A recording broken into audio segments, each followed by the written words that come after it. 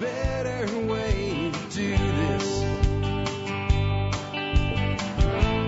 Let me show you a better way. Hi folks, this is Jack Spirko with another edition of the Survival Podcast. As always, one man's view of the changing world, the changing times, and the things that we can all do to live a better life if times get tough or even if they don't. Today is August the 13th, 2014, and it is a Wednesday. And we did miss yesterday's show. I have a short week this week. I've just got a lot going on, and I've been trying to put out some videos for you guys. I've also been trying to do some video for Perma Ethos PDC, some adjunctive videos there. And I did get those out this week as well. I've got another great video coming out for you guys today. It's doing whatever the YouTube editor does right now. It seems to take forever once you piece together videos that have been uploaded individually. Probably should have used Sony Vegas. It would have been easier. It was a cool video of what the mornings are like here at TSP. It's called Mornings with the Birds, and contrast my life today with my life of, let's say, 7 years ago. Anyway, before we get into today's show, which is going to be a show kind of for new people, I think a lot of you guys that are old timers will like this show, but I think this is going to be a great show for you to share with people. And when you're sharing a show with new people and they don't know about all of the history and stuff, if you want to say, hey, jump ahead to whatever number in the timeline it is, go ahead and do that. You know, they may not want to listen to the housekeeping and some of the stuff that we're going to talk about today because, you know, there's some stuff that I want to let you guys know today that's pretty specific to people who have heard the show at least a few weeks. Anyway, before I get into today's show, which again is going to be a really great show for new people, and it's going to be called, Why Isn't Everyone a Survivalist? And I think I'll make a pretty good case for you right off the bat where we should all be modern survivalists. But before we do that, let's go ahead and take care of our sponsors. They do a lot to help take care of you. And sponsor of the day, number one today, survivalgearbags.com. Kelly John Doe's an awesome dude. Runs survivalgearbags.com with his family. He was in the fulfillment industry when he found TSP way back in 2008, became a forum member, put some group buys together and thought, hey, I can turn this into a business. Time went on. He built enough success in it that one day he said, hey, I want to be a sponsor. And I went, hey, I'd love you to be a sponsor, but I don't have any space. I did have a sponsor turnover. I don't get many of them, but I had one I turned over. And I said, you know what, Kelly, damn the list. If you want to be a sponsor, you've been with this community for so long, step up and you can be a sponsor. And he became a sponsor with us about 3.5 years ago. Remains a sponsor with us still today. Great gear, great bags to put in them. An example of somebody that created a business from nothing here in America. That's what it's all about, guys. If you need some gear or you need some gear bags, check out survivalgearbags.com. Well, let's say you need everything else for your prepping needs. Long-term food storage, long-term, stuff to make your own long-term food storage out of your own foods. Tactical to practical, gardens to guns, and everything in between. Hey, get over to Safe Castle Royal. Safe Castle's the original survival podcast sponsor, first company that ever sponsored this show. That sponsorship will have its 6th year anniversary in January. I don't know many podcasts that have been around that long, let alone podcast sponsor relationships going 6 years. It's kind of insane. One of the greatest supporters of the work we do at TSP and the Members Support Brigade. They do give their discount Buyers Club membership to all MSB members for free. That means at no cost to you. And people buy it every day for $49. That makes the Member Support Brigade membership, if you choose to support my show, $1 a year. $1 a year. Well, $1 for the first year. Okay. It's even cheaper now because I'm running a sale. You remember that, guys? I'm not putting this out on the blog, but I am running a sale on the Member Support Brigade. Here is the discount code. It is August Heat. It gives you 20% off the Member Support Brigade membership, off any membership term, and it applies to renewals. So if you've either expired or want to get an account and haven't done so yet, want to support the show, you can get any membership term, monthly, semi-annually, annually, whatever, with 20% off, and it applies recurring. That's all I'll say about that today. Let's go ahead and take care of the year that was the episode 1406. I have for you today a choice between 3. Quality Control the Hard Way, The Great Schism, Pope Innocent Returns to Rome, and Italy Selling Out Pisa. You can read the other 2 if you want to at tspwiki.com in the segment for 1406. I'm going to read to you Quality Control the Hard Way. The Hanseatic League is a guild of merchants with strict rules on commerce and quality control. They recently took over the herring trade from Finland due to problems with rotting fish at the bottom of the barrel. We just heard about this recently, and that's where the term bottom of the barrel actually comes from. The league can be quite forceful at times. This year they caught a British fishing vessel violating the league's fishing grounds, so they tied up a crew of 96 men and tossed them overboard to drown. No walking the plank, bound and tossed in. The original mandate of the league was to protect German shipping from pirates and improve the business practices of their neighbors. When business community runs by consistent rule, a business can plan ahead and run smoothly. Even when things go wrong, the rules make it clear what will happen, and like it or not, one knows what the consequences of not following the rules are. Overall, the league will improve commerce, but their methods of enforcement make it difficult to distinguish the league from the pirates they are protecting the community from. This is just another example of as soon as somebody comes to power, whether it's through force or through government authority, they start abusing their power. I mean, I want you to think about it this way, right? So they caught these British guys fishing in their fishing grounds, tied them up and threw them over and killed them. Let's take out how screwed up it is that they tied him up, threw him over, and killed him, and let's just take it at this way. Who the hell says this is your fishing grounds, dude? Right, so they claimed part of the ocean. This is our part of the ocean. Now you could say, well, this is like international waters today or what have you. Have you looked at a globe? The distance between Britain and Germany on a globe across the English Channel in France, northern France? I don't think that one person gets to say this is my part of the ocean. But apparently they do, and we have a lot of it still going on today. The more things change, the more they stay the same. All right, with that, let's get into the main part of today's show, and I'm going to pull up real quick just like that. It would be about 7 minutes in. You could tell people, if you want to tell a new person, to jump to this part of the show. So today I really wanted to tell you guys about just the basics of modern survivalism, the basics of being a prepper, and why everybody should do it. I want to start out with a little bit of a story here about how TSP started and when I started this show, what people would say to me. So back in 2008, I started this podcast, and I coined a phrase, modern survivalism and modern survivalist. At the time, I know that the phrase was not used really by anybody, because I went to Google when I decided that I was going to say that I coined this phrase and make sure that I actually did. Today you'll find it everywhere. But if you put quotes around words in Google, so if you search for, quote, the quick brown fox, end quote, you'll pull up listings that only have those words in that order on Google, and you'll find a billion listings for that.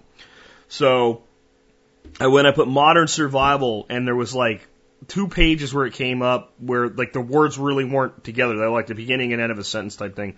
Modern survivalist, and there was nothing there. So I coined these phrases, and I thought I'll build TSP around this concept of modern survivalism.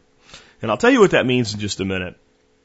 But what was funny is I had the survival podcast, and I'm teaching people to be a modern survivalist, and I had all these well-meaning people as the prepper movement started to become really something people were getting into. And I had all these people say, Jack, and I guess there is a prepper podcast now, right? But there was no survival podcast. There were no prepper podcast. There was nobody doing this back in 2008. And in fact, it's part of why I created this show. I went to look for content on iTunes, and there was nothing. So I had people saying, Jack, you should call it the Prepper Podcast or the Modern Prepper Podcast or Modern Prepping Podcast or something. You should use Prepper. It's a softer term. It won't turn people off. Well, think about it today, right?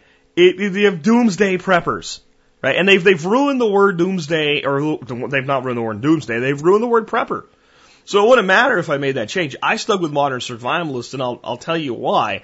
Now, I'll tell you why people were like advising me to change it. It was because, well, survivalist is like scary guys with guns and tin hat people and New World Order obsessed conspiracy theorists, and they're going to come and get us and put us in FEMA camps and all that stuff. And I just thought maybe I should use the words that actually meant something. So what I'd like to do with you today, before we go forward with becoming a modern survivalist, is what does the word modern survivalist mean? What does that phrase mean if we actually look at the root of the words?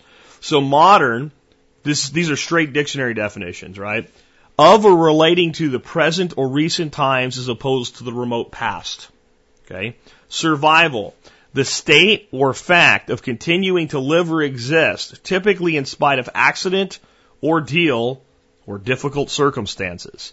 Ist, a suffix that means to specialize in. So, if you say you are an orthodontist, you specialized in orthodontistry, right? Which is like braces and teeth, right? So, if you are a podiatrist, you're a doctor that specializes in feet, alright? So, of or relating to the present or recent times as opposed to the remote past, the state or fact of continuing to live or exist, typically in spite of an accident, ordeal, or difficult circumstance, and specializing in that. So modern survivalist means one who lives in the present here and now and specializes in creating a life that will allow them to continue to live a good life in spite of accident, ordeal, or difficult circumstances. Now, do you see why I ask, why isn't everyone a survivalist? If you were raising a child, isn't that what you would want from them? Would you not want to raise a young adult that can continue to thrive in spite of an accident, ordeal, or difficult circumstance? Or would you say, no, I don't want that. I want my kid, when he grows up to be a young man, like if he has a difficult circumstance, I just want him to like fall down and just quit.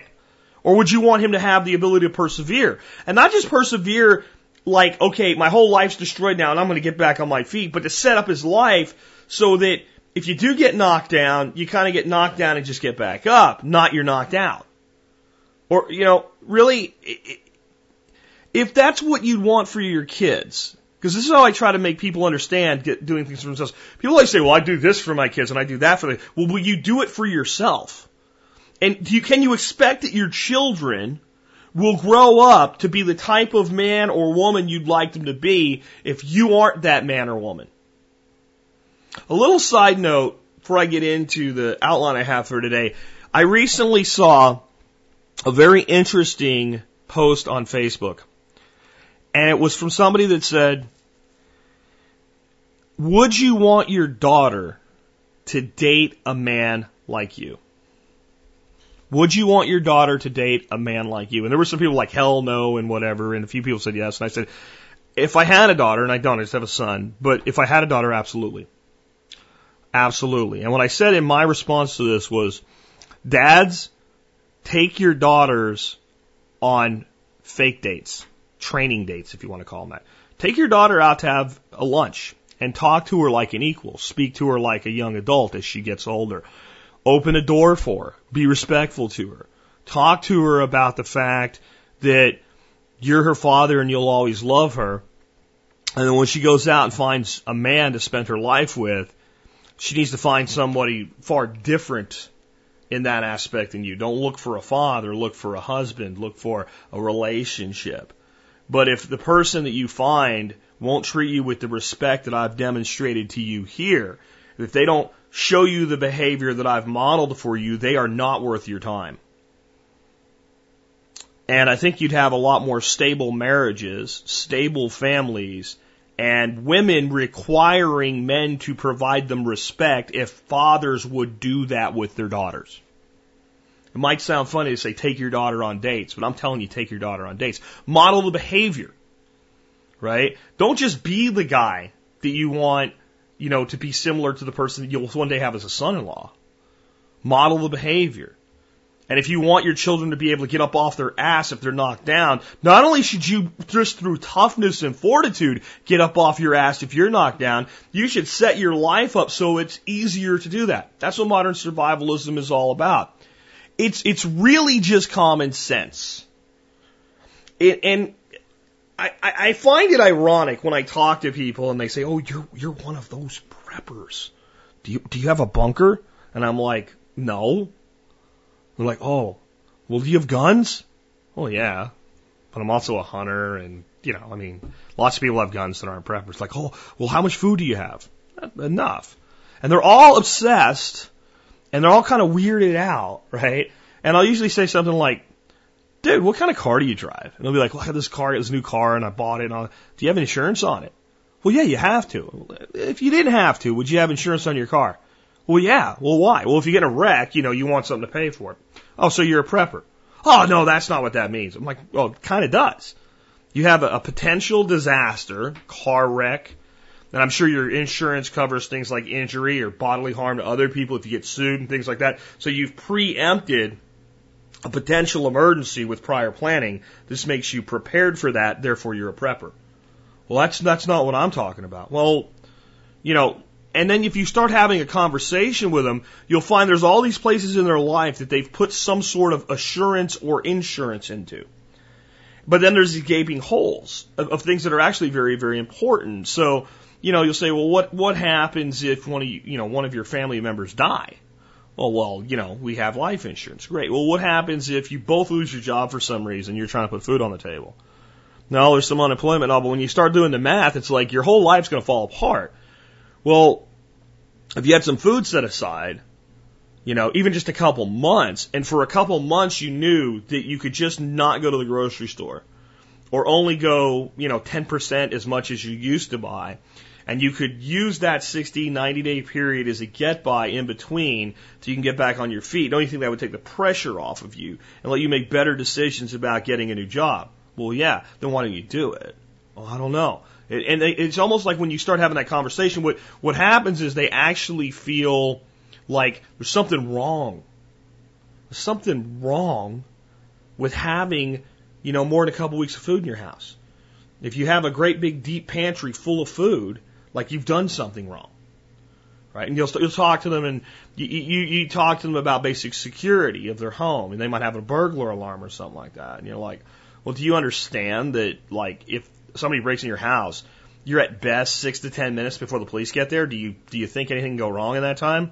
Well, yeah. And then you start talking about a gun, and they say, well, I heard that you're more likely to shoot a family member than you are a burglar. And I'm like, well, you heard that. If you're stupid, or you're an idiot, or you have no training whatsoever on gun safety, and you have no procedures or protocols in place for how you handle yourself, maybe you could shoot somebody like that. But most gun owners, and there's over 50 million of us in America, have never shot a family member. So maybe that's not true, and maybe you need a way to defend your home. And not just if maybe you don't want a gun. I'm not going to tell you have to have a gun, but what are your procedures if somebody breaks in the house? We'll call the police.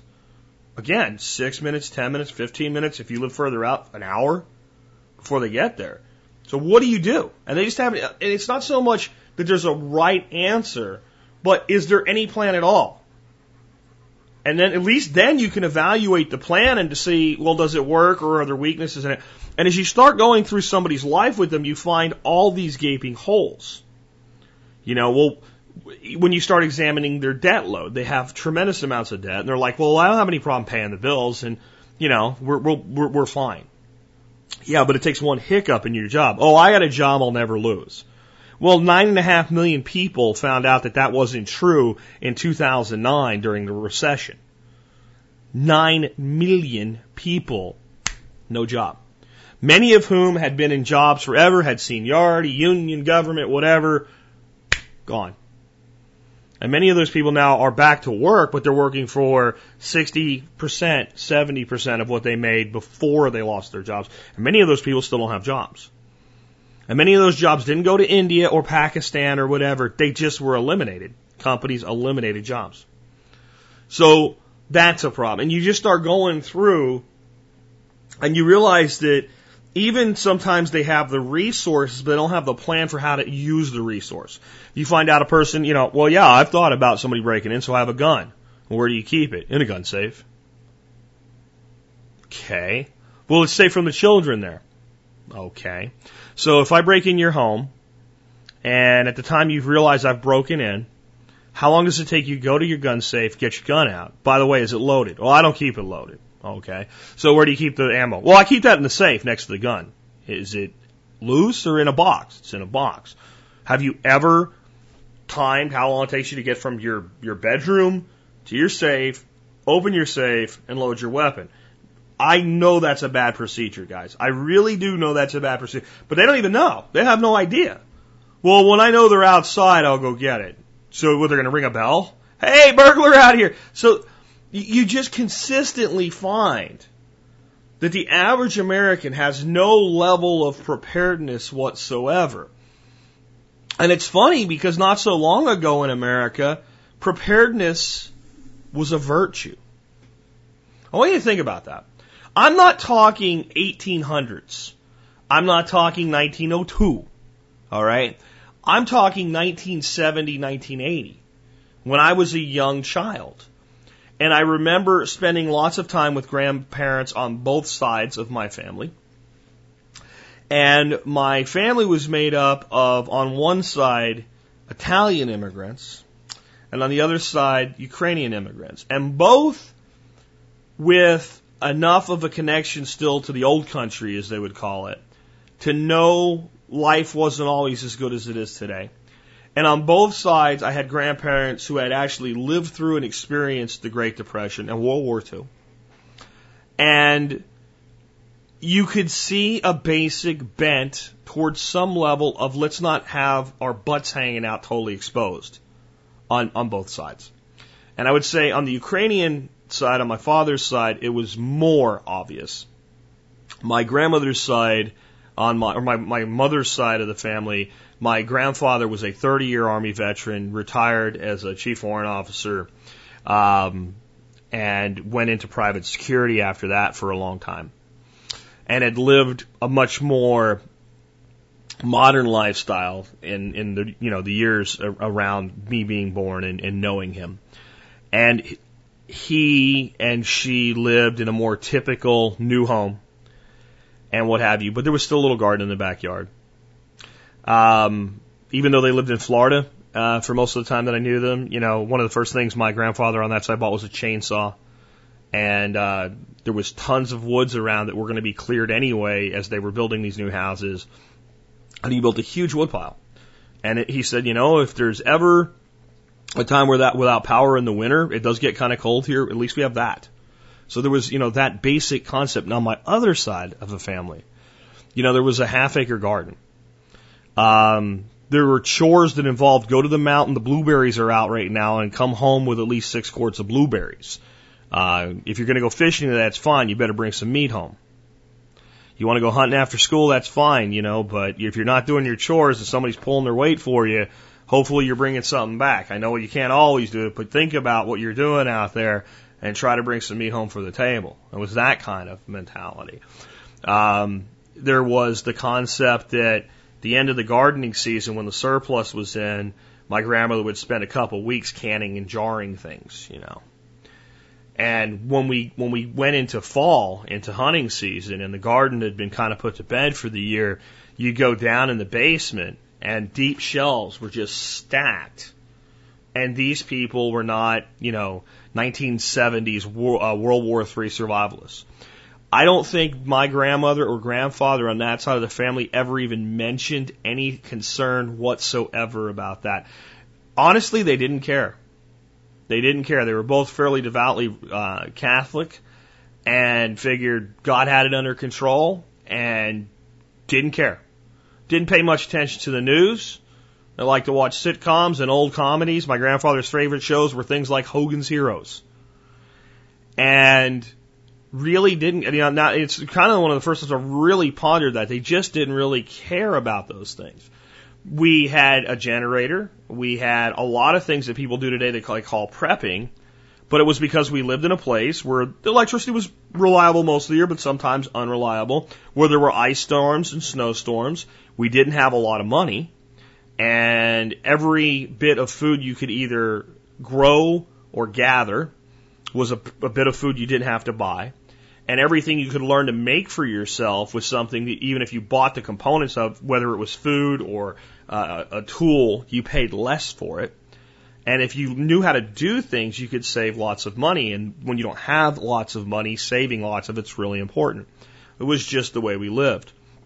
And there was nothing unique about my grandparents. at all where I grew up in my teen years. I lived in Florida, and then right as I turned into my teens, I moved to Pennsylvania and lived near those grandparents. Every single family lived the same way. And not just everybody's grandparents. Most people that would have been, when you're a kid, old, so 30 and 40 when you're a kid is old, as I'm in my 40s now and laugh at that, did live this way. There was some level of preparedness in life in this little coal town. And I'd love to tell you that it's just that place is that way, and it's still that way now. And I've been back in around 2003-ish. And it's not. There are still people living that lifestyle, but it's not everybody anymore. And it's fading. And, the older, the people that were 40 then are 60 and 70 now.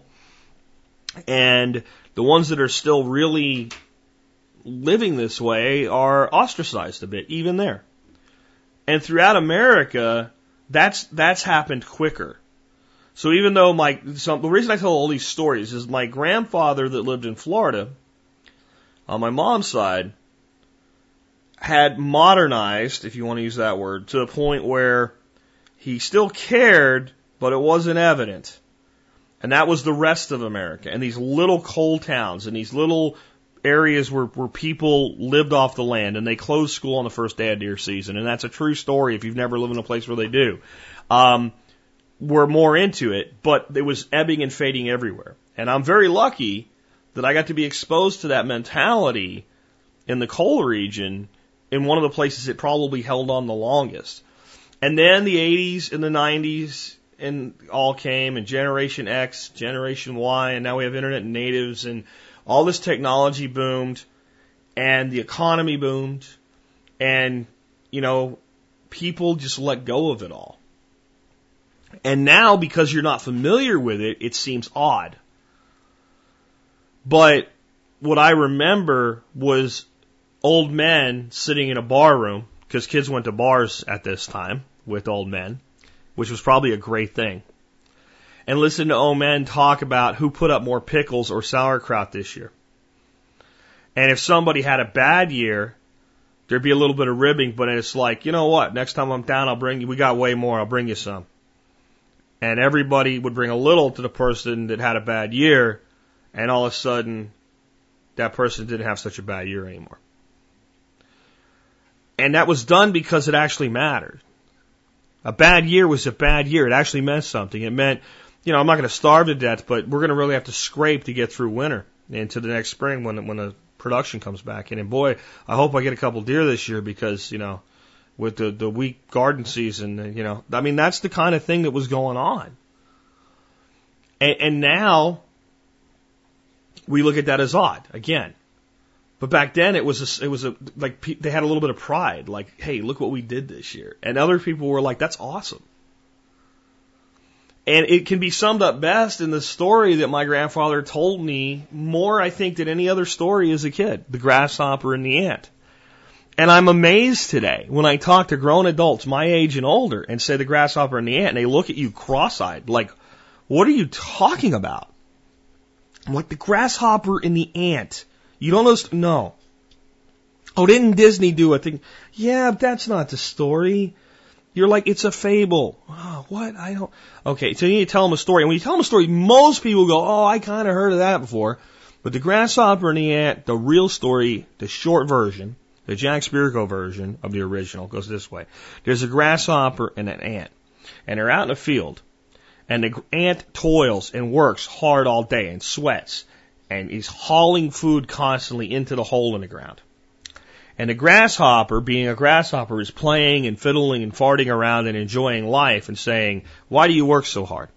And the ant says to the grasshopper, hey, grasshopper, one day it's going to get very cold. And we're putting up food for our family so we have something to eat.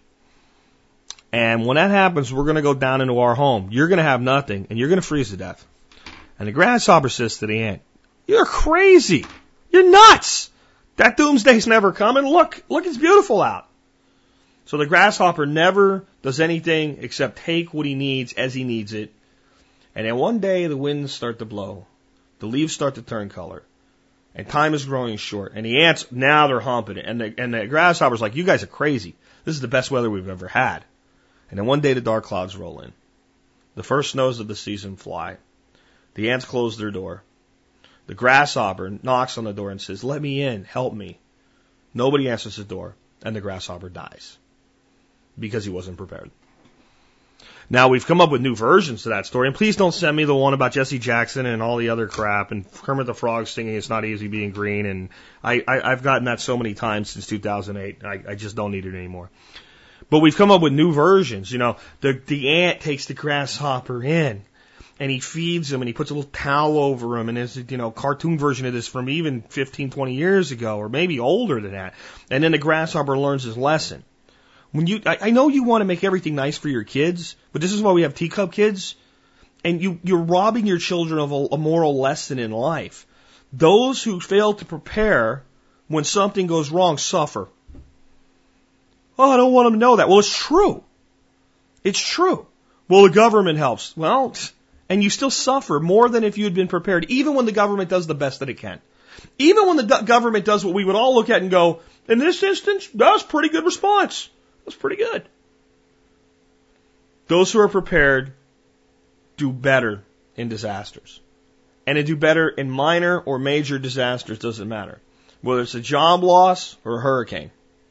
Those who are prepared fare better. So, to me, this is all about setting up basic redundancies and starting with some really simple steps. This is the part of the show where I'm going to go through some basic things to think about and do to put your life in order. And people that are, if you'd call them advanced preppers or serious modern survivalists that have really thought about this and have built as much redundancy in their lives as they can will listen to this list and go, boy, there's a lot of stuff missing. And that's on purpose. And I'll tell you why. When a person finally wakes up to the reality that, holy crap, I'm not prepared for anything. And there are things that could go wrong.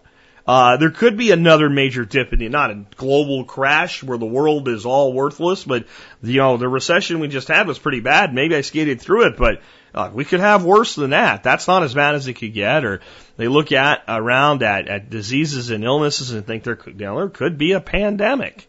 It could happen. And what would they do? And something kind of jars them awake. You know, what would we do if we lost our job? How deep in debt are we? That and alone is overwhelming. So if you start out with, well, you know what you need to do is get a year's supply of long-term storage foods. At least you have that, and that's taken care of. And you need to put in a full-on homestead in your backyard and make sure you're producing half your own food at least. Get some chickens and some rabbits and some bees and, you know, a lot of the stuff that we do and we slowly phase into our lives.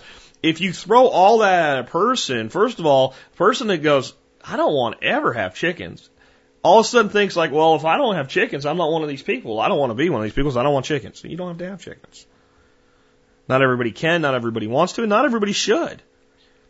Right? So when we start with like this laundry list of everything you can do, rather than the few simple things you should do, we overwhelm the people who are already overwhelmed, and they just go, I don't want to think about this anymore. I want to go back to the red pill, and I want to go back in the Matrix, and leave me alone. And unlike the story of the Matrix, if you haven't fully awakened to what's going on yet and what life's about yet, you can go back in, and they will. I believe once you're fully awakened, I believe once you realize how lied to you are by society, that everything's perfectly fine and okay and just do what you're told and everything will be okay. Once you realize that government and corporations see you as a cow to be milked and eventually thrown out in the pasture and left to die, when you realize that you are nothing but a cog in a machine and you choose to stop being that, and you choose to control your own life, I think once you go there, that's it. You can't go back in the Matrix, and you don't want to. You cannot go back to blissful ignorance. But in the beginning of that awakening, and it is an awakening, and don't let that scare you if you're a new person. It is an awakening. And much of what you may believe right now is not true. Now, I'm not talking about conspiracy theories. I'm not talking about what they really did to JFK. I'm not talking about that. Or I'm not talking about chemtrails or other nonsense. I'm talking about the way you live your life and a belief in things that are just not true. Like, debt is just the American way of life, and if you're not in debt, you don't matter, right? Just save 10% for your retirement mutual funds and everything will be super when you're 69, right? When you realize that these things are not true, and even if they're true for some people, they're not true for the vast majority of Americans, and that people are losing the American dream on a daily basis. You know, George Carlin said they call it the American dream because you have to be asleep to believe it. But I think there still is an American dream. It's just we're losing sight of what it is. We've been told it's something else, so we chase that.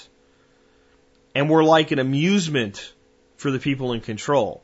Just like the greyhound chasing the rabbit at the racetrack. Look at him go! Look at him like he thinks he's going to get a retirement. This is great. Yeah. Look at that. He's on that treadmill generating energy for us, right? That's how these guys feel about you. That's where you're at in America today. And once you wake up to that, it's hard to go back to sleep. Part of that waking up is realizing, first of all, that you can take care of yourself. You have to get there first. Because a lot of the reasons that Americans, and I know this audience is international. I have people all over the world listening. So when I speak to the American audience, understand I really mean everybody. Anybody out there. The modern societies of today. The reason people cling to things, the reasons people fear, well, what would happen if, you know? What if the government wasn't here to, I don't know, measure how long swimsuits are so that women aren't exposing too much knee? Yeah, they really did that back in, early days. There's a picture of it somewhere. The reason people fear being responsible for themselves is they don't realize that they can be anymore. And they feel exposed, and they feel threatened, but they don't understand the threats. They feel like they're not prepared, but they don't understand that's what it is. So there's this enveloping sense that society's normalcy and government's protection and just the fact that my house looks nice and is surrounded by other houses that looks nice is this bubble that will protect me and nothing bad will ever happen here to me. And some of it's just major self-defense so that we can function in society. In other words, if you said to somebody, 1 in 4 people are going to get cancer. Yeah, they believe you completely. Yeah, I've seen enough people get cancer to know it's possible. Which means there's a 25% chance it could be you. Oh no, I live right and whatever. And see, that defies logic. So it's a defense mechanism.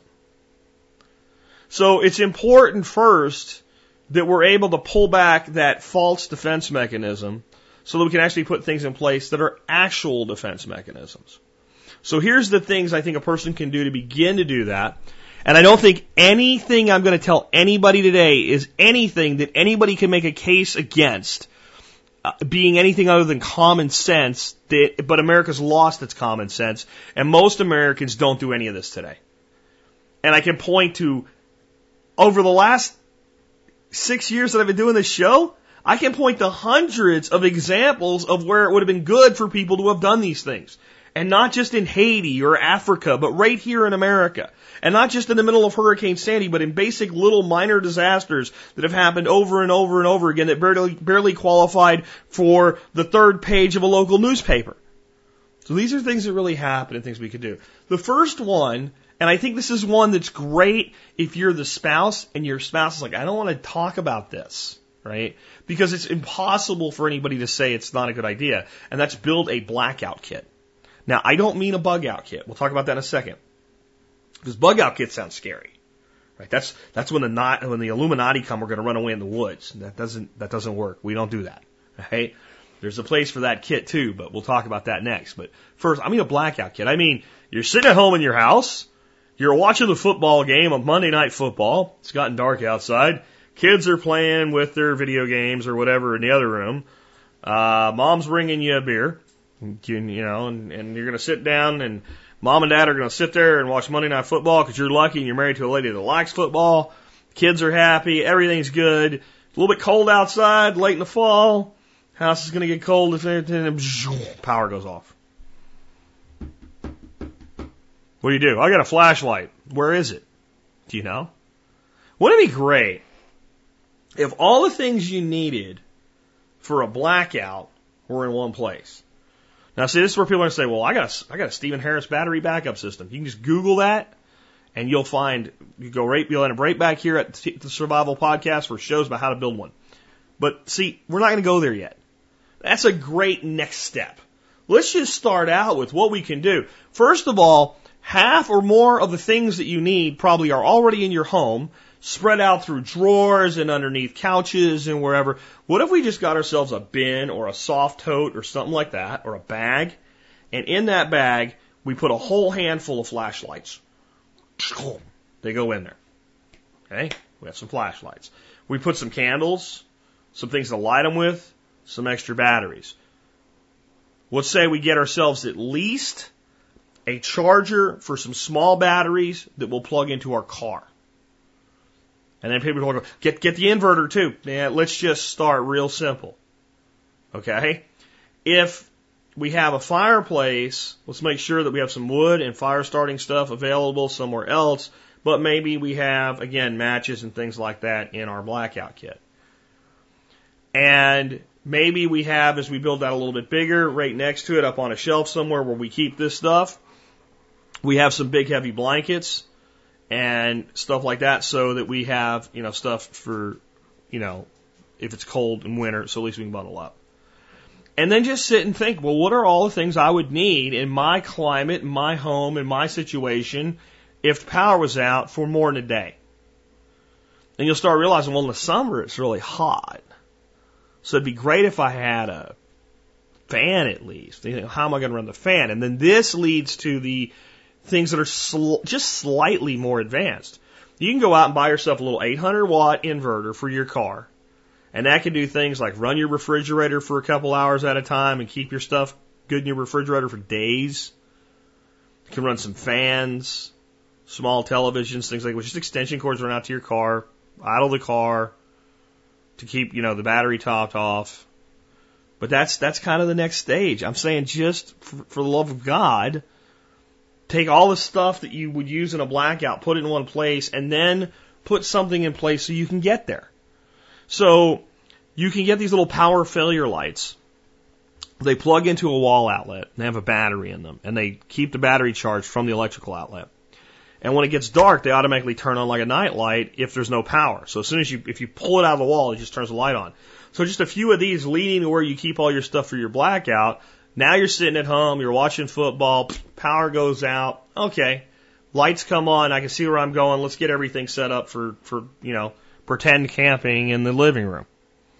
And if you can charge up some batteries and things like that, so much the better. Now, I would say that like the next step is a basic battery backup system, a small generator, inverter for the vehicle. All right. But today, let's just get the blackout kit together. Next thing, a 72-hour kit. This is what some people in the the survival world call the bug out kit. It's for bugging out to the wilderness. No, you don't bug out to the wilderness. I call it a 72-hour kit because there's too much jargon. There's too much, just to be blunt, and some of you won't like this word, but I'm direct and I'm to the point. There's too much bullshit in the prepper world today. There's just too much bullshit. Well, I have a get home bag, I have a bug out bag. Well, they should really be the same. What you have is a 72-hour kit. And it might support you at home. It might support you on the way home. It might support you away from home. All right? I got a get out of Dodge bag. Shut up. Quit making up acronyms. Quit making crap up so that you can justify buying another gimmick somewhere to your wife or whatever. A 72-hour kit is where to start. And it's basically just the things that you would need to relatively be comfortable for a 72-hour period without systems of support. So it could be a situation like you're driving your car down the road, you're in the middle of nowhere, deer pops out, car goes off the road, car's stuck in a ditch, out of cell phone range. Go up on the road, look for traffic, no one's there, and you're stuck for overnight. Right? That could be inconvenient or complete disaster. Right? Depending on whether you're prepared for it or not. It could be that you're sitting at home one day and, hi, sir, I'm sorry, you need to get you and your family. You guys have about 30 minutes. We have a mandatory evacuation because we have a chemical spill and we feel your neighborhood is threatened by it. This is a mandatory evacuation. You need to leave now. That'll never happen. It happens. There's no chemical plants. Well, there's trucks with chemicals on them that drive down the road all the time. It happens. I've seen it. Right? It could be, there's a fire and your house is burned down and your bags probably don't belong in your house, therefore, at least you have some level of support for a few days while you handle things like insurance claims, to get some money, to get yourself into a hotel with the insurance company and things like that. It can be anything. It's not necessarily, hey, Russian and Cuban paratroopers are falling out of the sky and we need to go fight a war in the middle of the Rocky Mountains. That's not what this stuff's about, guys. So I have whole shows on bug out bags, giant lists for stuff to go into bug out bags. But the basics are simply clothing, food, water, communications, extra energy. When I say that, I mean like batteries and things like that. Radios, extra socks, just the stuff that you, just think about if I could pick this bag up and go stay at somebody's house, right? And they gave me this empty room and there was nothing in there at all, period. There was just a floor, 4 walls, and a roof. And all I had was this bag and I had to be there for 3 days. Could I do that? And then I would say you have a very good phase 1 bug out bag. If you could say, I could just stay there. Yeah, I could be okay. Fine. If you could do the same thing, if somebody said, here's a little patch in my backyard. And by the way, the room, there's no electricity at this house. It's just a room, right? So that's like your phase 1. That's pretty good. You're in pretty good shape. You're in a shelter somewhere for whatever reason. You could live okay for 3 days. That's a pretty good bag. If you could do it in a backyard, I'd say you've reached phase 2 of doing well with a bug out bag. If you could do it in the backyard during extreme cold or heat, then you've kind of optimized it, right? And that mean you need to change some things around. But you don't need to get to this phase 3 level of bug out bag or 72-hour kit bag preparedness. Right now, just try to build the bag so that if somebody gave you the room and it had an electrical outlet, fine. You put an inverter in your car, you have an electrical outlet. All right? But there's one electrical outlet in the room. You can plug one device into at a time. If you could stay in there for 3 days with that bag and be relatively comfortable, then you're in pretty good shape for a start. And that's something everybody can do, and you probably have. This is the thing. The blackout kit and 72-hour kit now that I've talked to you about, you don't need to go to, Cabela's or Cheaper Than Dirt or Bass Pro Shops or Tactical Supply or whatever and buy a $150, combat bag and a combat medic kit and all this other stuff to get that kit put together. You could probably find an old bag, a duffel bag, a backpack, something somewhere for every member of the family. In most homes, there's old stuff laying around to do this, or Rubbermaid tote with wheels on it, or whatever it is, and you can put this together with old clothes and extra stuff and maybe 1 or 2 things to buy. The food, though, is something you may want to invest in, and it doesn't have to be, trail food. It doesn't have to be Mountain House or freeze-dried. Beef jerky keeps damn near forever. Nuts. Those are 2 great energy sources. But enough food that at least one person will be supported by the bag for 3 days if everybody has a bag. You got little ones, you need to make sure you support them with it on your own. But little ones can have little bug out bags, right? They can't take all the stuff they need, but they can take some of it so that you can handle everybody. So those are the 2 most basic things that I think people can do. The next one, and this can go with your bug out bag or your 72-hour kit or your get home bag or your get out of Dodge bag or whatever stupid name you're going to come up with for next, but with your 72-hour kit. But I think these belong in vehicles. And this is a documentation package. And this needs to be printed out even if you have a copy of it, which is not a bad idea, on a thumb drive or something like that.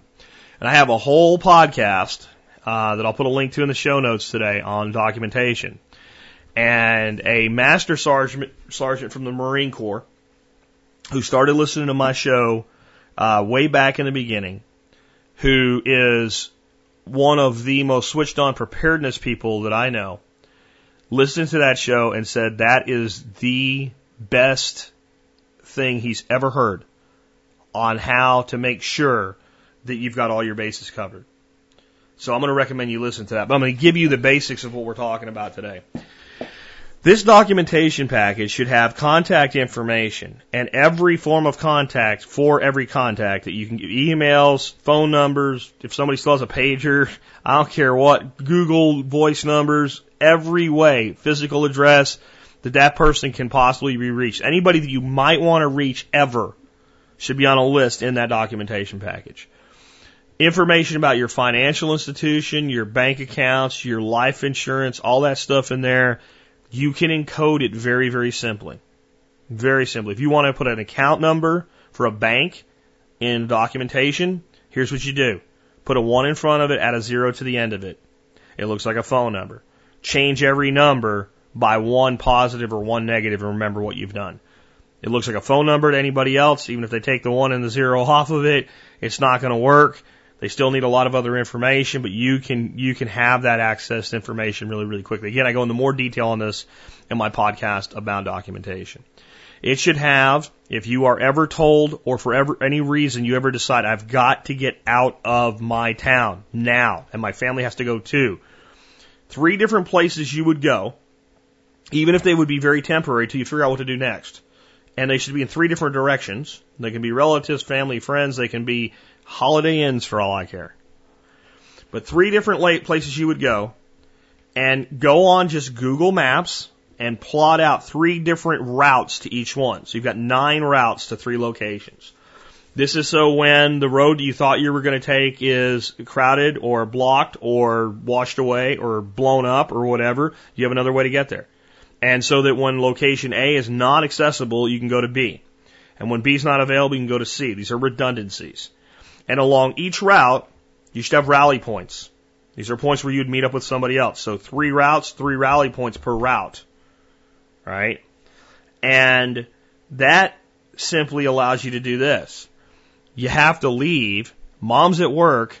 Dad's at work. Kid's close to mom. Mom picks up kid. Dad doesn't go home. Dad goes to rally point A on route A, and so does mom, and they meet up there. And you think that's not necessary.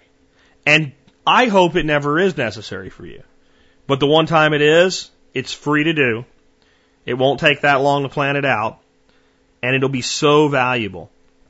And I want you to think about, if you make this part of your life now, even if you don't have kids that are this age yet, the day that your 17-year-old daughter is freaking out because a mandatory evacuation's been ordered. She's now driving a vehicle. She's wherever she is, and you can't get to her, but she can get to where you're going. This is in her car, and she's on the phone with you freaking out, and you say, listen, you see where you're at? Turn to this, and make all copies should be the exact same number of pages, etc. Turn to page 7. You see that map? Okay, where are you at on? Okay, you're there. You see this place is marked AA? Yep, that's where Daddy's going to go. That's where you're going to go. This is how you're going to get there. You drive there, and I'm going to meet you there. Imagine the panic that takes away because you took the time to plan for something that simple. I also advise on that strategy that you guys keep something in your vehicle you consider disposable and unlikely to be scavenged or taken by somebody else, but yet noticeable. I don't know if it's for you. It's one thing could be a water bottle that you fill with a little bit of red paint. Put the cap on it, shake it up so it's red on the inside. We use a specifically modified Pringles can for ours. And all that would be is if you get to your rally point, and you can't get through on cell phone or whatever other communications that you have available to you at the time, and some officials come by and say you cannot stay here, you have to move on. You leave that at the rally point so that when your partner gets there and they see that object, they know you've gone to the next rally point. You've already set that up as a protocol. We'll talk about procedures and protocols here in a second. But that type of thinking. So build a documentation kit. This should also have very practical things. If you're going to go northeast, figure out an area where you'd be far enough away from most disasters. Pick a town there. Put the phone numbers, internet addresses, etc. of every hotel in that area. Why? Do survivalists go to hotels? Hell yeah, when it makes sense we do. So let's imagine this. There's been a mandatory evacuation order from your location for whatever reason. You're heading 100 miles north, and so is everybody else. You've left a little earlier because you paid attention and you were prepared. Therefore, you're already on your way. But how many people do you think are going to try to find a hotel in that situation? Thousands. You've got them all right here. Also, services that you might use after a disaster, for instance, tree services or fence services and things like that. Putting those in this documentation package. Why would you do that? Well, a storm comes through the area and blows trees down everywhere, and you have trees on top of your car, on top of your house, etc., and you need them removed.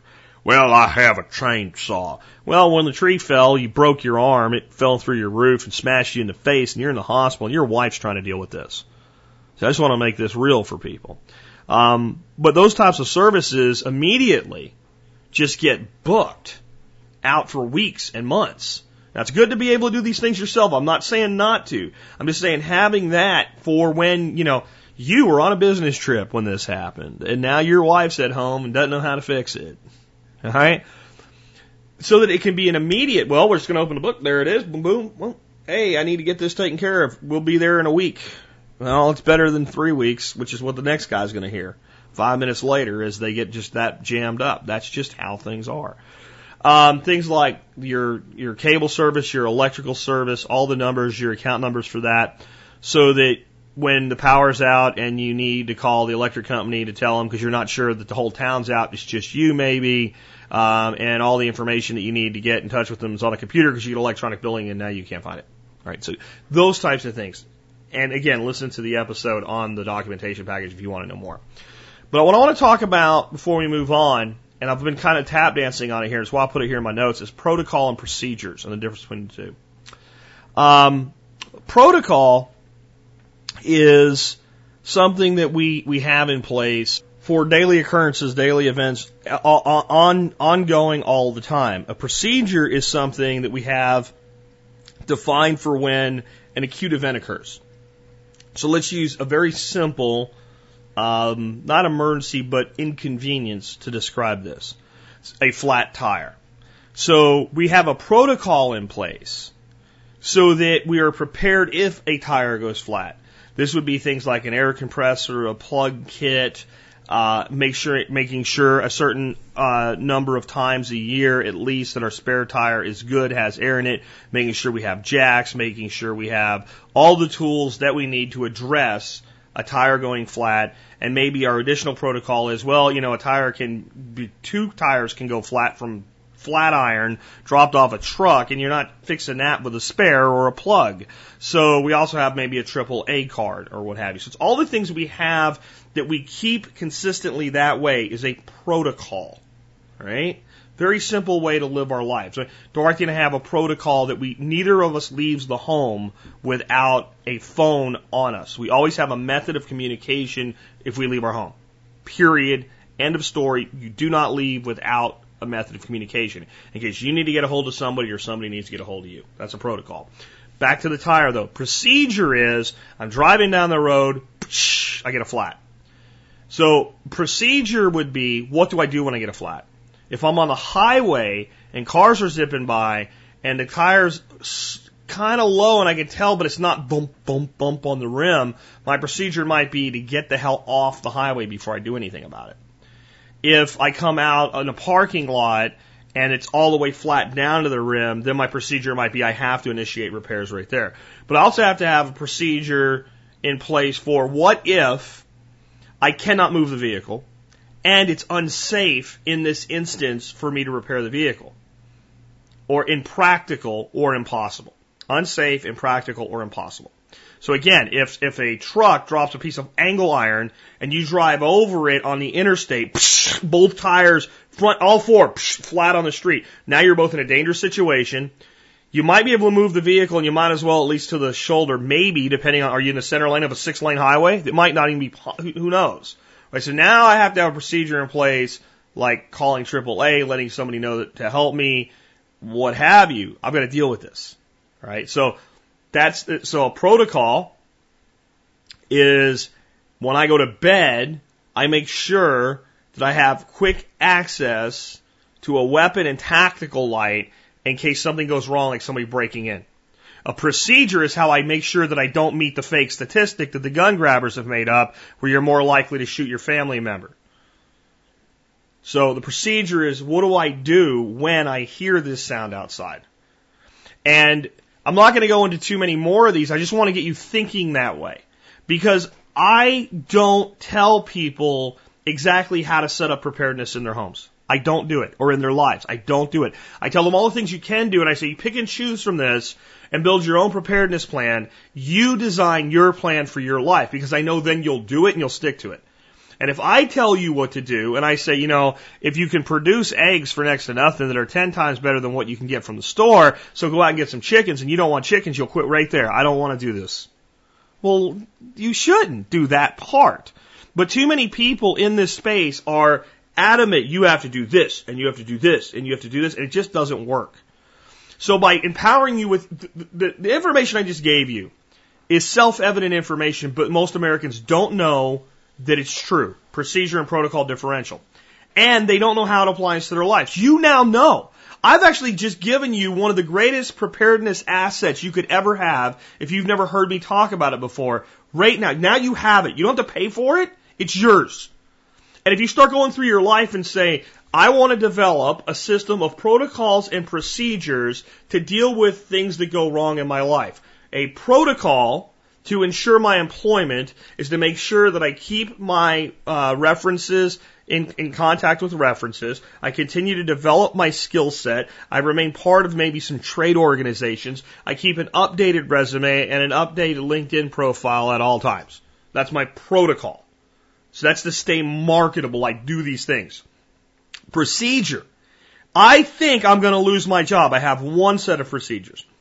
I just lost my job. I have another set of procedures.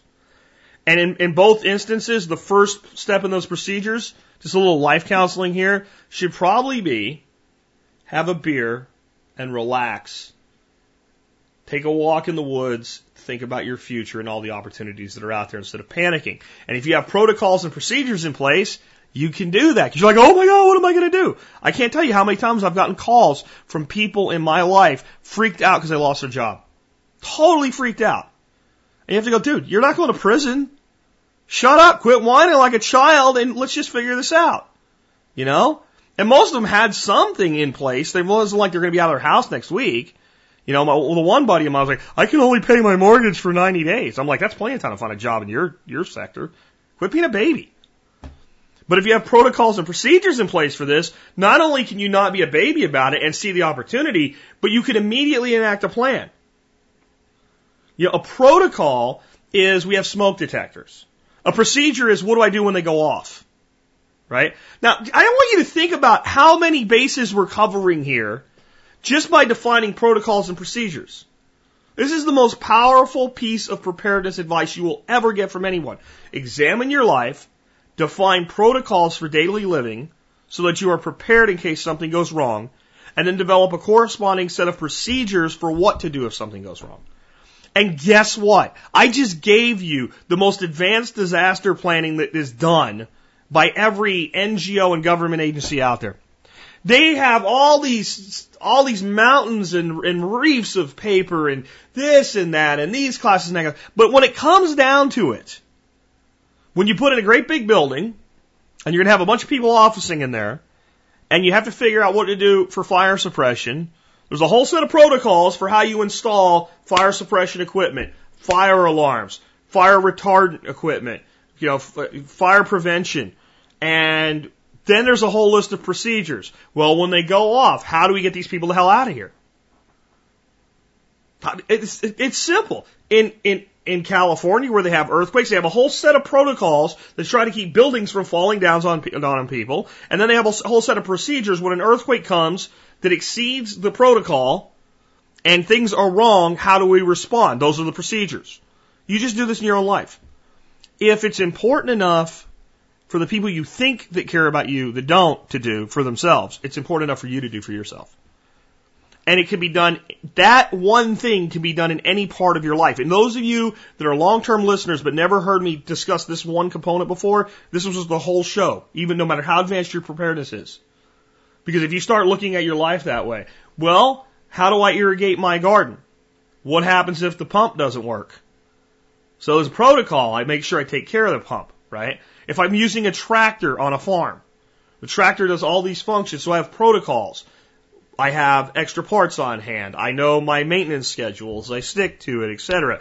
The tractor just rolled down the hill and is not going to function. What is my procedure now? You name it, and I'll back it up with a protocol and procedure. I don't care what it is. If it goes wrong, you can have a protocol to mitigate the chance that it will occur and a procedure for how to deal with it once it does. You can do it. We got a cancer diagnosis. Protocol, eat right, take care of ourselves, all that stuff. Procedure. Who would you contact?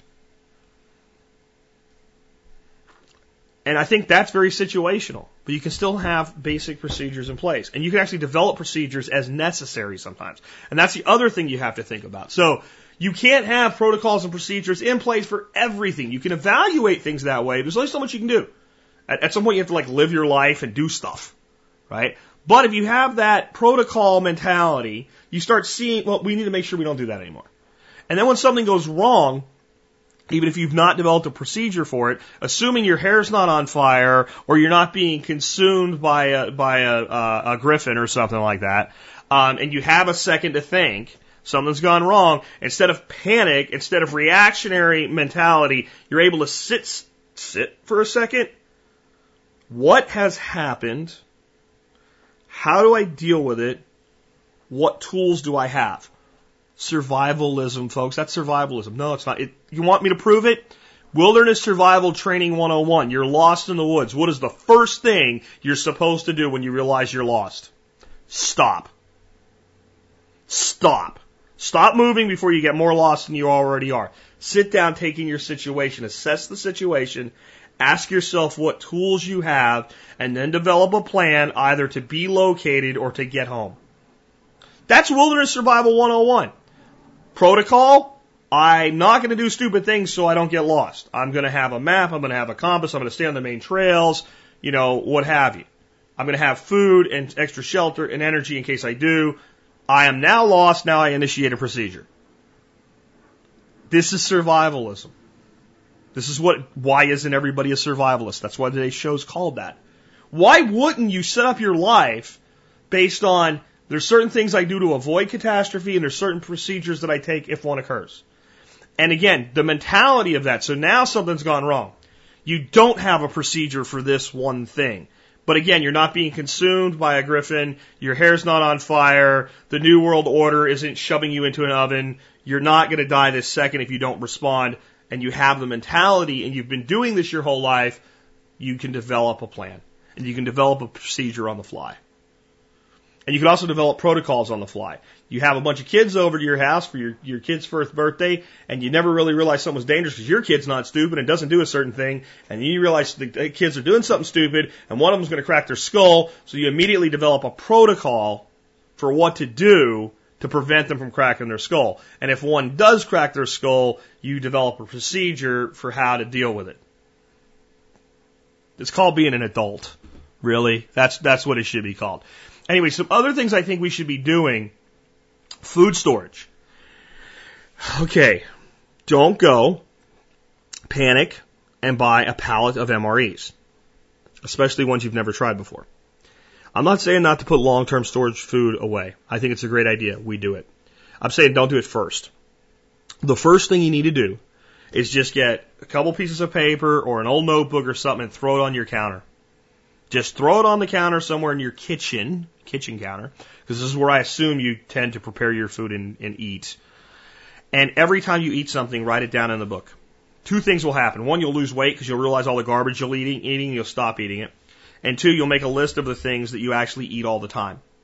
Those are the things to stock up on. Wow, that's crazy. No, it's common sense. So if you need to be using surplus food, you should be using the food your family already eats. I hate Kraft macaroni and cheese. I think it's the most awful thing in the world. I don't think you should eat it. I think it's bad for you. I think it's basically a poison. But if you're eating it, you're eating it. It's none of my freaking business. And if you eat it every week and your family eats it every week, the one thing I will say for it is you put it in a box, you stick it on the shelf, and a year later it's the same nasty crap, but it's just as good as it was the day you put it up there. So that goes on the list.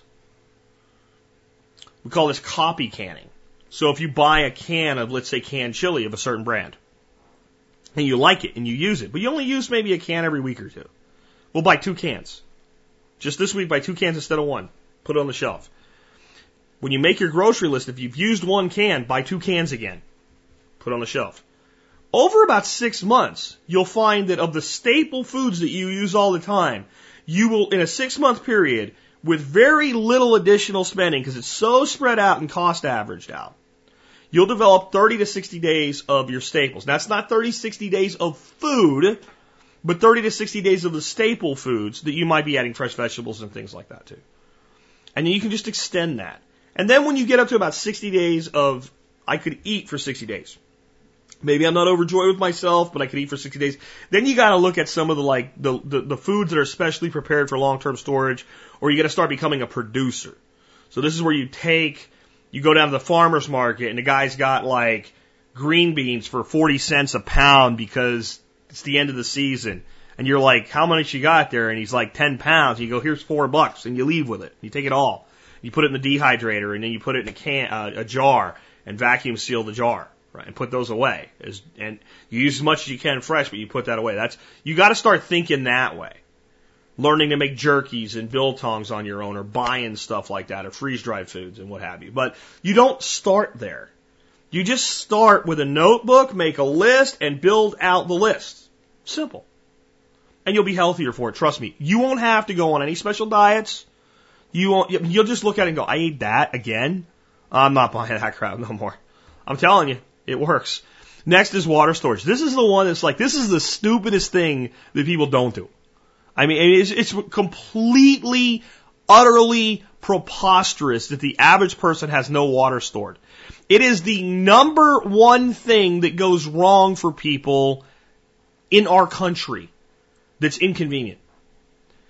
Right now, I think it's Toledo, Ohio. Somewhere in Ohio, there's some kind of infestation in the water from the lakes, and it's some kind of problem with a chemical. It's an algae bloom, but the algae produces a chemical that you can't get rid of with boiling. And if you boil it, since you boil some of the water off, you actually make it more toxic. So you can't boil the water, and they're advising people not to drink it or to bathe with it. How easy would it be to have a couple 100 gallons of water stored? You walk to your sink and you go, psh, and the water comes out, and yes, we get water bills on municipalities, but for all intents, you got to look at water as free.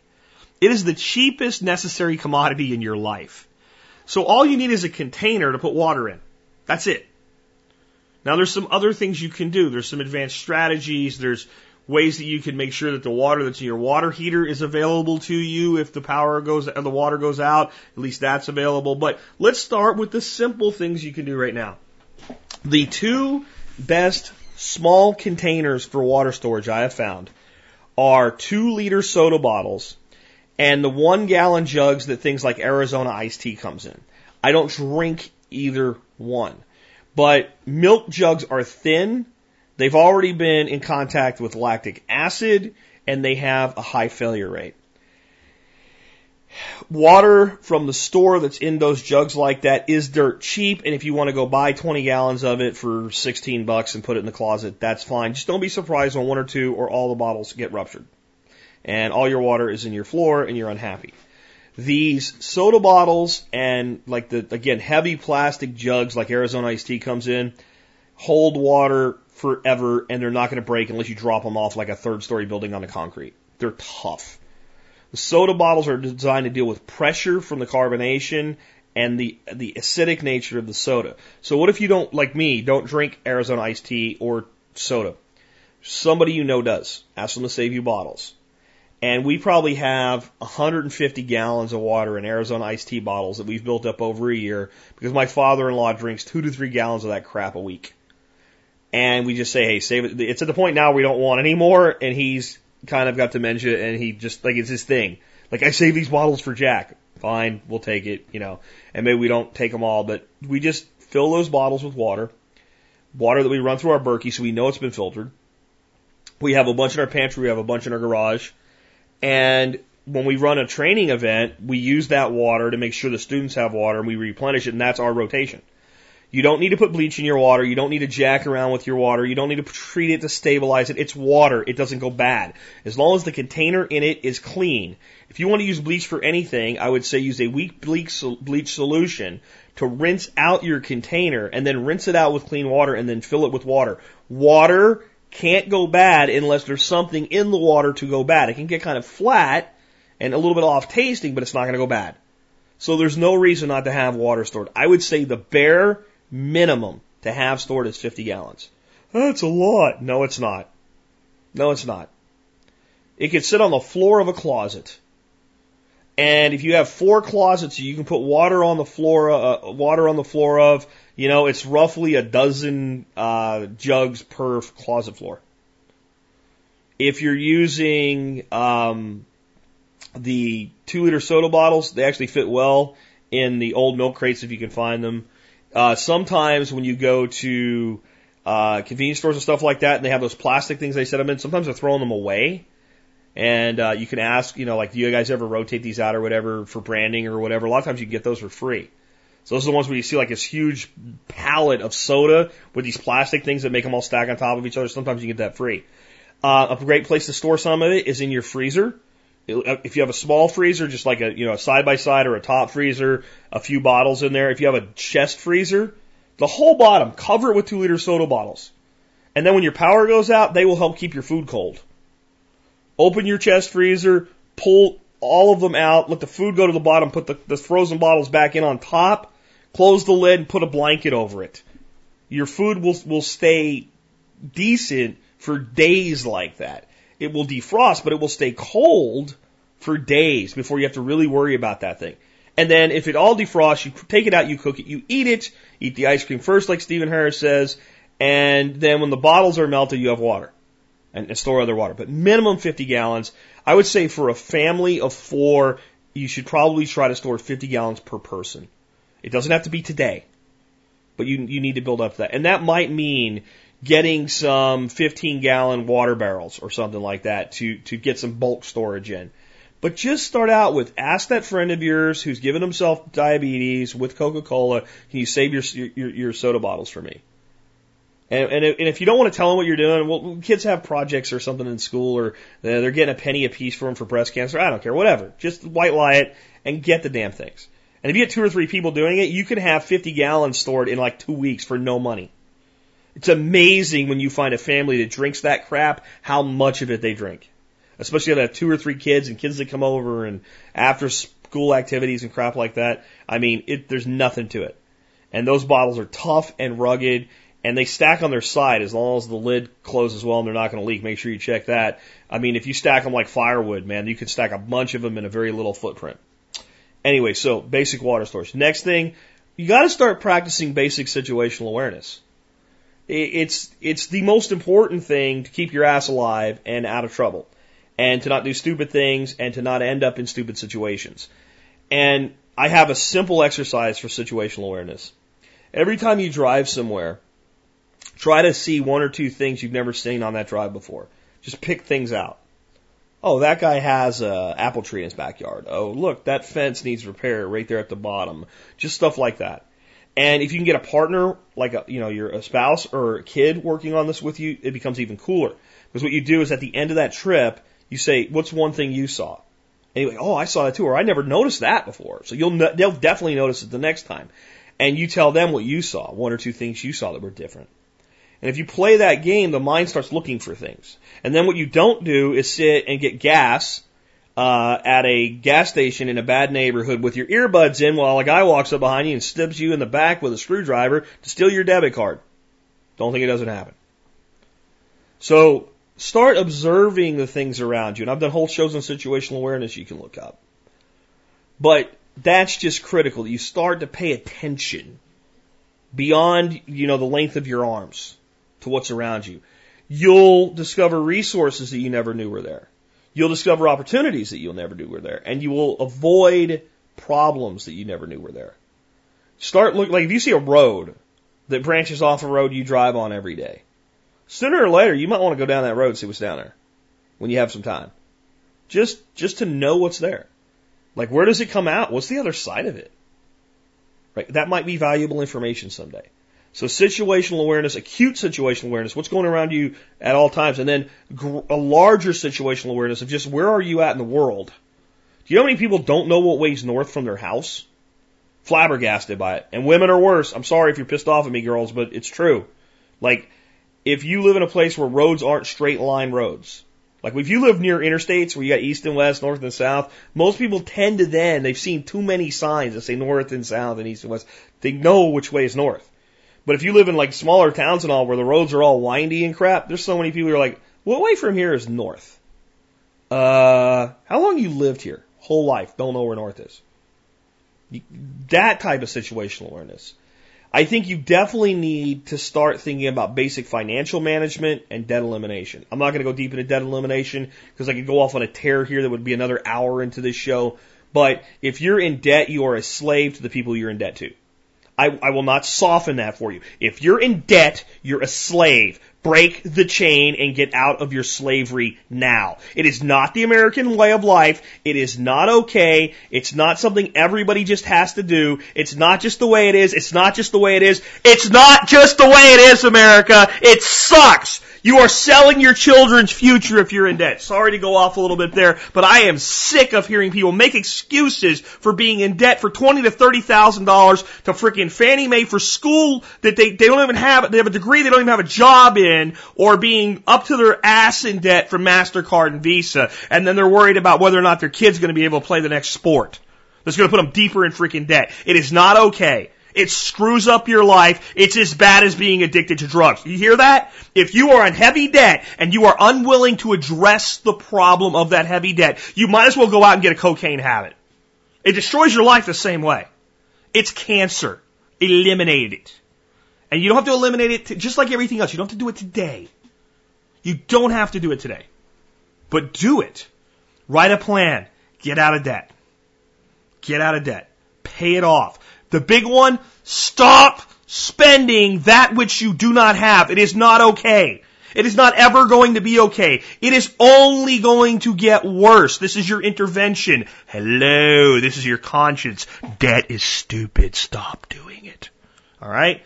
Kill the credit cards. Put them under the lawnmower. Set them on fire. I don't care what. If you travel and you need one to rent a car, fine. Put it in a, freeze it in water in a bag. You'll have time before your trip to defrost it. You know? You gotta start thinking on this stuff. Planning for your future economically, make sure that you actually know what you're invested in and why you're invested in it. And when you see a major catastrophe coming for the stock market, like I screamed was going to happen in 2008, do not listen to your financial liar. Do not think you're just invested for the long haul. Get your money the hell out of the way of the collision. I'm not talking about trading stocks on a daily basis. I'm talking about when you see all the indicators lighting up. Hey, we're headed into a recession. Just put your money in cash and wait. But I'm in a 401k. I can't get it out. Fine. Go to a cash value fund in your 401k, and if it doesn't have one, go to bond funds. I wish you could had a cash value fund, but bonds are going to be far more insulated. You know, just standard U.S. government debt bonds. Do I like giving my money to the government in the form of a loan? No. But if it's stuck in a 401k, fine. I'll do it. Get out of the way of freight trains coming in the financial system. If you listen to this show, I'll tell you when I think one's coming. I think we're in a very precarious position with the stock market right now, but I'm not bailing out yet. Okay? But if I see it like I did before, I'll tell you like I did before. That's all I'll say. And then you need to start saving some money that's not in a freaking retirement account. This crap, you financial liars make me sick. You make me sick. I don't care what you say about emergency funds. None of you ever actually have your clients do it. You want as much money as you can piled into retirement accounts because you know it's captive and you make your fees on that shit. And you know you do it. And you know you do it, and don't write me and tell me you don't do it unless you're willing to prove it to me, which you're not going to be willing to do. You might need some money next month. And if all of your money that you've been saving is in your retirement account, you don't get to it. And it is stupid to risk your first 90 days worth of income and savings on anything. You should save money starting now. Whatever money you can save outside of what you need to eliminate your consumer level debt. I don't believe in debt for anything other than houses and possibly cars.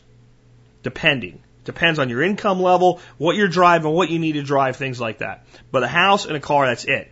All the consumer level debt's got to go. Once you can save some money, put the money in a freaking regular, plain Jane, safe bank account. Yes, they don't pay crap for interest. I'm aware of that. It doesn't matter. The 90 days of savings you have is for emergencies, not so you can borrow it from yourself and pay it back with interest and get a tax consequence when you're not able to do so. Put that money one off, a little harder to get to, yes, but if you need it tomorrow, you should be able to get it tomorrow. Period. Put a little bit of money in silver and gold as you move forward. But just start with having at least a couple months of your income in savings. Because remember that job loss? Okay, now I've got food stored. I've got a system in place for procedures and protocols to find a new job. I can put food on the table for the next 60 days, and I don't have to go to the store to do that. And I've got my financial shit together. And so, big deal. Big deal. And you don't have to go beg for a job, you go claim a job. Trust me, I've interviewed, those of you that don't know me long term, I ran businesses for years. I quit to do this full time. And I've interviewed hundreds of people. And the person I've always given the best offers to and the best starting salaries to are the people that could sit in front of me and say, you need me more than I need you. I didn't care if, saying it directly is a little bit arrogant. I might actually value that though. But I don't mean saying it directly. Very few people ever were that blunt with anything with me. But when I could feel that in them, when I could feel that this person was like, I'd really love to work for you, but I have other opportunities that I'm exploring right now, and I'm here more to learn if this is a good fit for me, and if there's a good opportunity for me here, than to convince you that you want to hire me, because of course you want to hire me. Of course you want to hire me, and I'll tell you why you want to hire me. You want to hire me because whatever your biggest competitor is, you do not want me working for them. And you can't have that attitude when you're thinking, tomorrow morning, if I don't have a job, I can't feed my family. But if you're like, we're good for months, you can have that attitude and you get better opportunities. So the financial management thing is not just about saving for retirement or saving for a bad day or what have you. It's about living your life under your own control. Most Americans, the reason I get so angry, you hear me like snap there and get angry about the debt, I can't stomach seeing a free people put on its own chains and then say this is normal. It's not normal. Let's just put one on my left arm and one on my right arm and some shackles on my ankles and to my waist and a big ass freaking heavy ball with a dollar sign on it dragging ass behind me, and I'm going to go through life dragging this shit and say it's normal. And some guy goes jogging by with no debt chains and I go, oh, it must be nice. Stop being stupid. Claim your life. It's your life. If you want to live in chains, as much as I'm sounding animate about this, you do what you want. You want to live in chains? Shine them up for all I care.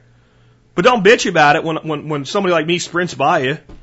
Hey, how you doing? How's the chains? Bye. Whoo! There he's gone. He went over the horizon. Holy shit, what's he up to? That's how normal people are living their lives. It is not normal. It is not normal for someone else to tell you how to live your life. It's not responsible either. I'm responsible because I have a good job and I pay my bills. So you do what other people say, and you're in debt to other people, and you fulfill your obligations to those other people that control your life. That's not responsibility. You've been lied to, America. You've been lied to. This is modern survivalism. Take control of your life. You have to do it with money and debt. The most important thing is a survival mindset. And that's in all things in your life. You have to say, this is my life. And I care about it more than anybody else in the world. Because it's the truth. And if you can't say that, you're not ready to step up and control your life yet. You still want somebody to do it for you. You're not willing to admit that. Let me tell you something. Let me say this again. There is no one that cares about your life more than you. And, well, my wife and my children. Okay, there's no one that cares about your life more than your immediate family if you have a great family relationship. but they don't actually influence your life the way that you do. But what I'm trying to point out to you is the police officer responding to the burglary call doesn't care about your family as much as he cares about his family. Not because he's a bad person, because he's a human being. The government official that has an evacuation plan and a rescue plan, if something goes wrong in your area, doesn't care about you as much as he cares about himself. You have to care about you. And damn it, you have to live like you care about yourself. See, my biggest problem with America today isn't that they're just dumbed down idiots watching the Kardashians. That's a problem. It's why they're that. America doesn't give a shit about itself anymore. We think, oh, they're all selfish and wrapped up in themselves. No, they're not. If you cared about yourself, you'd take care of yourself. We wouldn't be one of the most obese countries in the world if we cared about ourselves. We care about instant gratification, but we don't care about ourselves. We wouldn't be leading the world in producing new type 2 diabetics if we gave a shit about ourselves at all. We wouldn't be watching stupid people on television be stupid just so we could feel a little bit better about ourselves, because boy, they're dumber than me, even though they have money somehow, if we gave a shit about ourselves. We wouldn't be trusting a public education system that is creating students that can't think for themselves if we cared about ourselves. We don't give a shit about ourselves, so we don't have a survival mindset. We have an existence mindset. As long as I'm okay, I'm fine. It's not good enough anymore. It's not good enough anymore. It's not good enough for the people that care about you. It's not good enough for the people you love. It's not good enough. Say it one more time so you get it through your thick freaking skull, America. It's not good enough. It's not. It's not okay to let other people control your life. It's not okay to put faith in other people to take care of those you love more than they ever will. It's not okay. It's not adult. It's not responsible. It's not American. It's not human. We're living in an inhuman world where people don't take the fundamental basic responsibilities for their own existence and the existence of their children seriously anymore, because they've been led to believe someone else will do it. Someone else will not do it. If that was the case, there wouldn't be people standing on rooftops waiting for helicopters to come save their ass and not showing up for multiple days afterward, because no one can take care of you the way that you can, because no one cares the way that you do. And no one will ever take care of your children better than you will. So why do you think anybody will take care of you better than you will? Why do you trust a system that has constantly failed? Because sometimes it succeeds? Well, that's dumb. Then just go home. Like if you're gonna hear this much of what I have to say today and go, I'm just gonna go back to living completely asleep and not worry about this crap, then this is what I want you to do. Go home, call your life insurance company, cancel that shit. You don't need that. Get your spare tire out of your freaking trunk. It's just taking space up, right? Cancel your car insurance. Don't worry about it. Well, I have to have it for the loan. Well, just keep what you need for the loan and just get rid of everything else. Get rid of fire insurance, flood insurance. Just screw it. Spend all your money. Go get 10 credit cards and max them out. Screw it. Fine. Doesn't matter. Because that's what you're saying. That's what you're saying. One more time. The way we're living is not okay. Letting other people control your life, steal from you is not okay. Steal your future, steal your children's future, put you through stress, put you in an early grave, feed you garbage. None of it's okay. I've talked about the basics today, but I've also gone advanced here. You take control. Where do you go from here? What do you do next? Just decide. Decide that what I've told you today is true. At least the parts of it that you feel are true. Decide it's not good enough. Living the way other people tell you is not good enough. Being controlled by other people, not good enough. Your children being educated by people who are frankly they are not qualified to be educating your children, not good enough. Trusting their education to those people without being involved yourself, not good enough anymore. You have to teach your children way more than they ever will. Not just math and science and history. You have to teach your children to be good young men and women, to stand up for things. What matters. When I was a boy, if we went to a store and I went through a door and there was a woman behind me and I didn't hold the door, I would have quickly felt the swift cuff of my father's right hand against my right ear. Boy, what is wrong with you? Hold the damn door. Fathers, if you are not teaching your children that, you are failing as a father. That one thing alone, you are failing. And not just for ladies. By the way, anybody. It's called manners. How about not standing in the way of shit in a place that people are walking through, standing in the middle of an aisle like an idiot? How about teaching your kids some manners? It's not good enough not to. It's not good enough to go, they'll learn it from Barney on the TV and from kindergarten. And everybody will be nice. It's not working that way. Why do you think we have so many bullies in our kids? Why do you think we have children killing themselves and killing each other? And for everyone that kills themselves and kills other kids, and you hear about it on the news, and now we need a new gun control law, do you know how many are just suffering and not dying? They're cutting themselves or being miserable or ending up in prison. Because no one's saying you matter. And you can't be telling your child they matter if you don't treat yourself like you matter. I didn't know the show was going to go here today. But I hope you're listening. I hope you're hearing this. I hope you're getting this. And if somebody sent this to you and you think this is some crazy guy talking to you, there could be a case made that I'm a little crazy. But you go thank that person. Because this is your wake-up call. This is your wake-up call. But will you take it? Will you pick up the phone and will you answer it? Will you decide now that this isn't just about being prepared for a storm.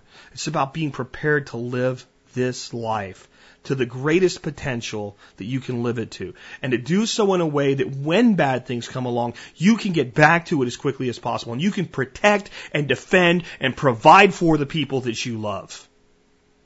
That's called being an adult. It used to be called being virtuous in this country. I don't know where the hell it's gone, but I am busted my ass to put it right back where it belongs, in the heart of every single adult individual in this nation today, because it is the only future this country has. You are not going to fix it by electing the next ass clown to take over Washington with a different initial after his name. That is not going to fix it. We're going to have to fix it. We're going to have to do it. It's going to start with individual liberty, individual responsibility, and an understanding that what you currently have is not enough. It's not good enough. It's not right. And no one's going to care about you more than yourself. If you are the person that would say that you would lay down your life and die for a parent, a child, a spouse, I will ask you this final question. Will you live for them? Will you live for them? It's easy to die for someone because your job is over. But who's there to take care of them then? No one. It's much harder to live the best life you can for someone and to be a shining example. With that, this has been Jack Spirko with another edition of the Survival Podcast, helping you figure out how to live that better life if times get tough, or even if they don't. Seeing our food these days, you know it's on our TVs. Sometimes we forget that we are what we eat. I don't know the answer. It's like there's nothing I can do. It's the price we pay, I guess, and we follow all the rules. There's a better way to do this. Let me show you a better way. You don't have to be another face in the crowd. Don't have to live the way they tell you to. Make your own way and the others will follow. Revolution is you. Revolution is you.